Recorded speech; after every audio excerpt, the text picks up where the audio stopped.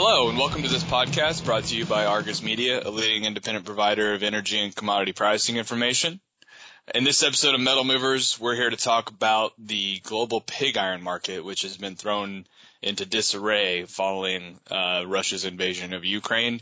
I'm here today. My name is Blake Hurtick. I'm editorial manager at Argus Media for our metals team in Houston.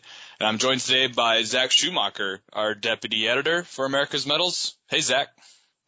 Hey, Blake. Yeah, I'm happy to be on. Excited to talk about this market, which has been kind of wild recently.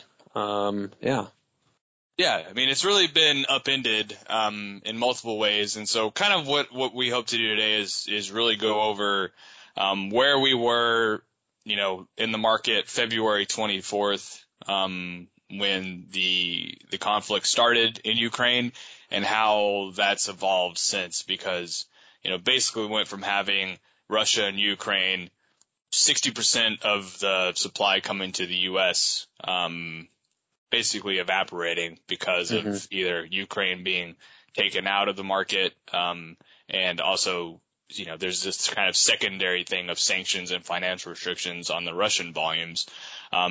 And it's been pretty wild since. So, I mean, I guess if you want to set the stage on kind of what did we see happen in the market, immediately following the invasion and the aftermath, and maybe that would bring us kind of to today and looking forward. Yeah. No, I mean, I think it was a pretty predictable response when you see 60% of your supply of something essentially go off the table. Prices spiked for really about the 3-4 weeks following the invasion, and hit very high levels, relative to where they were. I think we maxed out somewhere just shy of $1,000 a metric ton. Whereas just before the invasion, we were about half that, closer to 500, 550. And obviously the market was struggling to sort of wrap its mind around where the U.S., primarily being the big consumer, was going to source its pig iron to feed the EAF market. When we look at just pricing since then, I think we've kind of plateaued, really around those levels, and we haven't really shuffled much out, either up or down, in any direction. Certainly there seems to be some weakness now kind of creeping in as the mathematics of kind of where supply is going to come from, what the general landscape is going to look like, I think has kind of been getting a little bit more firm and clear for the consumers here. And as alternatives have kind of been tapped to their greatest extent. So we're beginning to see the signs that, hey, we may have maxed out. There may be some level just underneath this where the market is comfortable. And we're certainly, I think, seeing that in the general landscape of the ferrous market, which I think is playing a role, feeding into this as well. So, but it certainly has been a roller coaster for mills domestically. There's obviously a lot of, literal logistics and possibility of getting Ukrainian pig iron, to no one's surprise, obviously a lot of damaged infrastructure, and people aren't able to come to work.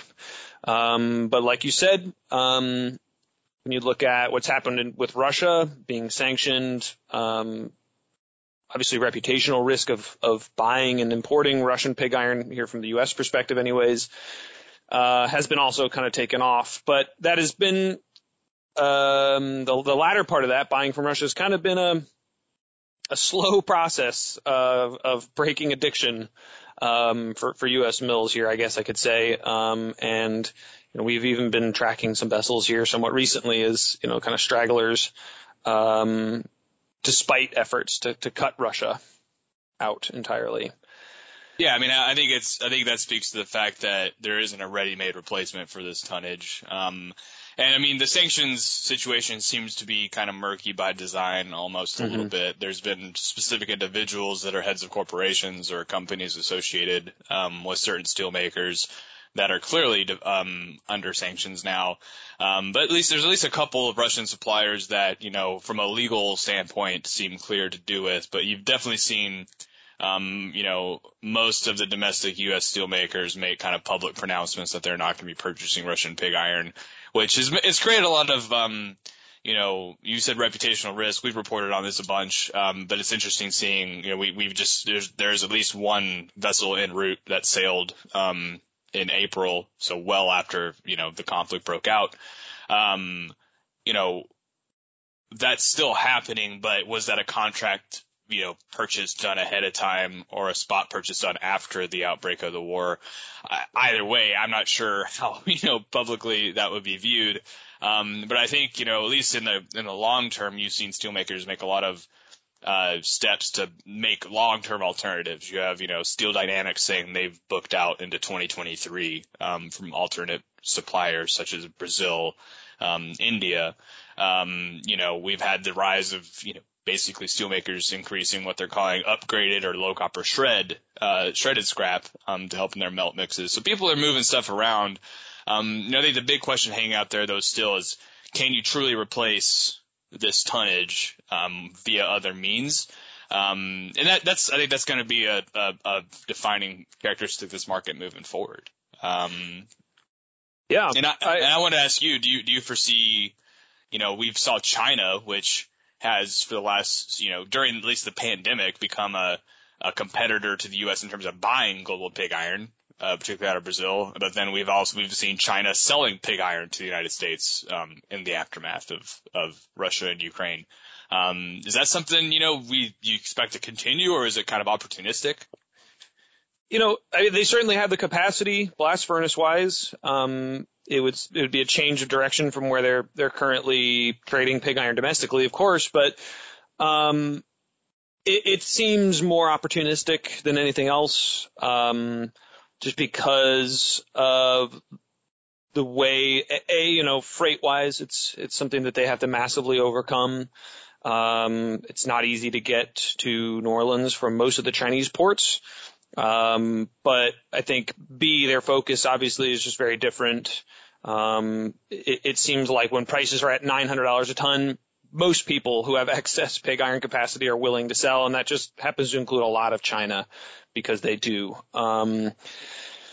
It's alternatives like Brazil. Domestic pig iron is kind of being talked about. So I think, like you said, while it gets less clear over time, it also looks more clear in certain respects that, the traditional sources like Brazil or maybe sourcing domestically are probably going to come into light, or the low copper shred that's now being kind of really forcefully pushed or, discussed by mills here is going to become more attractive given kind of logistics and where China's at for their own production, if that makes sense.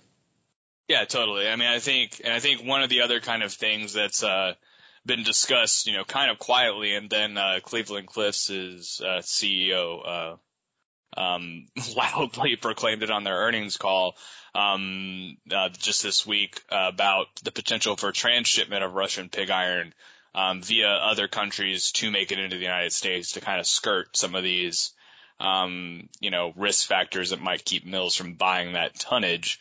I think he raised a couple of points, including, the U.S. revoked the most favored nation status of Russia, which for some commodities dramatically increased the price, for tariffs. I mean, the magnesium went up. Yes. Doubled basically. Yeah. But, it was only $1 a ton for pig iron. So he was kind of calling that out for being kind of based on dated trade policies.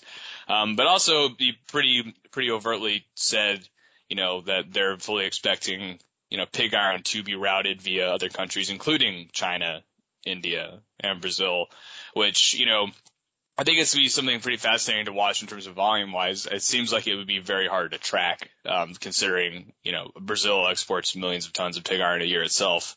But I think it speaks to a larger issue that people are searching under every rock to find iron units in this environment. Yeah. And does flag the potential people could get up to some, creative kind of workarounds here to, at least legally import this stuff. Yeah, I mean, it's something that immediately spiked, I think, on people's radar, post, invasion, how this was going to get sorted out. And there's no doubt that I think, domestic consumers would prefer to have Russia as an available opportunity for them to buy pig iron from, especially as new capacity adds are coming online. The U.S. is set to add, I think it was over 15 million short tons of total capacity, and I think something like 10 million tons of which were going to be sheet. So that's a lot more prime and clean iron unit intensive.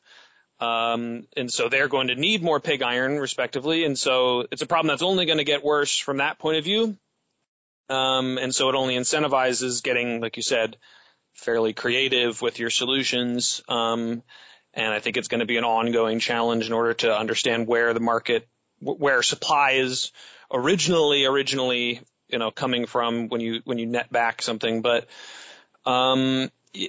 I think one of the things that mills are going to have to overcome if you're trying to buy cheap, like I said, is if you're going to transshipment from Russia to China per se, or Russia to India, is you're adding logistics hurdles for yourself. So it's going to be a dollar and cents game. I think it'll be something that mills are going to have to weigh as time goes on. And who knows what's going to happen with the conflict and sanctions too. This problem could completely unravel. It feels like, anyways, with the way things are, so uncertain, that I'm sure that would make things easier for them. But at the same time, who knows? It's incredibly tough to say right now. Yeah, I do feel like, obviously U.S. companies appear to be exhausting every alternative to having to maybe entertain those thoughts currently. And I think you've hit the nail on the head, which I think with the long-term implications of this are, it wasn't just what we were consuming as, the United States was consuming, pre, the breakout of Russia invading Ukraine. It's what we're supposed to be consuming going forward, because all of this new EAF-based sheet capacity, I'm sure the economics of that, a big part of that was pig iron, to make these numbers work, to make the quality of steel that they need. With this massive shift, we are seeing more and more towards EAF-based sheet production. And I do think it's interesting seeing, this has hastened, I think, some other kind of moves for alternatives. For instance, U.S. Steel moving forward with putting in a pig iron caster at their Gary Works, which they think will be able to supply most of the needs for the expansion they're doing, the Big River Steel in Arkansas. They're big. It's going to be like a mega mill EAF there. And then we saw, Voestalpine in Corpus Christi, their HBI plant, put up for sale, or the majority of it, and ArcelorMittal, kind of coming out of left field, to buy an 80% stake in that, with the eyes on supplying their new EAF, in Alabama. That'll be starting up in the next couple of years. So you're seeing, the chess pieces move around here to position a little bit, to get around this. And, I think one of the, maybe the potential things to look out for is more additional, North American pig iron casting capacity putting into place.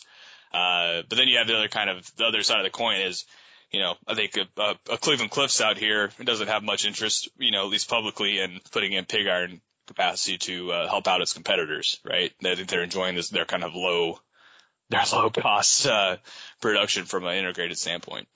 Yeah, they obviously operate their 2 million ton a year Toledo HBI plant, but that, for all intents and purposes, is a non-third party sale operation. So, they certainly could have tapped that opportunity back in early March, probably to, reap the rewards, at least from some mills' perspectives.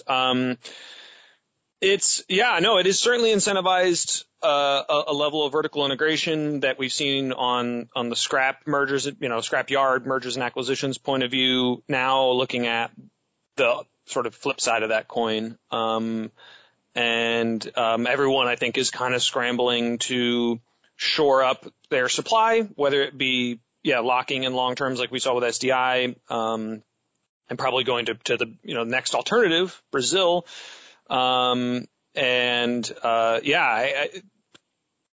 Buying up new assets like that, there's only a certain amount available. So I think the question then is who's going to build something. Cliffs is certainly well positioned given, their integrated point of view and how much of the integrated market they actually control domestically. But The big guys like SDI and Nucor, even though they have DRI plants for Nucors in Trinidad and in Louisiana, certainly has to look appetizing right now to supplement and increase their capacity, even if it just means they're selling into a merchant market here, which for a lot of smaller, independent players, we're largely relying on bigger vessels being bought by mills like Nucor and SDI to afford them the opportunity for their little smaller chunk of that volume. So it's very, the world's an oyster here in terms of probably the bigger players, and some of the smaller guys are going to have to kind of react to that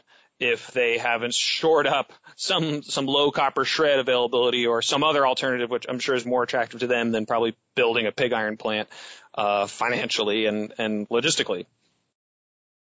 Yeah, I think it's, I think one thing, maybe we can close on this kind of just note, is interesting that amid this massive spike we saw in raw material costs, I think, we're still seeing U.S. steel producers with near record profits, and some even projecting for record profits in the second quarter already, with finished steel prices for, sheet, hot rolled coil, $1,500 a ton, rebar around $1,200 a ton. The margins are still very healthy for them, even through this, what some would qualify as a supply crisis, right?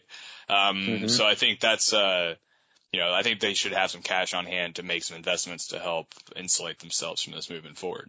So, yeah, absolutely. Of any time where the need is the greatest and the opportunities at least available to them, yeah, you would expect so. And for a problem that's only going to likely stay the same or get worse as capacity adds come online. So, yeah, agreed. Yeah, well, I think on that note, we'll call it a day. So, thanks, Zach, for your time and your insight into the pig iron market. Is something we'll continue to track. And if you've enjoyed this podcast, please check out our other metal movers ones that we have on the markets. And for more information on pig iron and all of our other coverage, check out argusmedia.com. Thanks a lot. Thank you.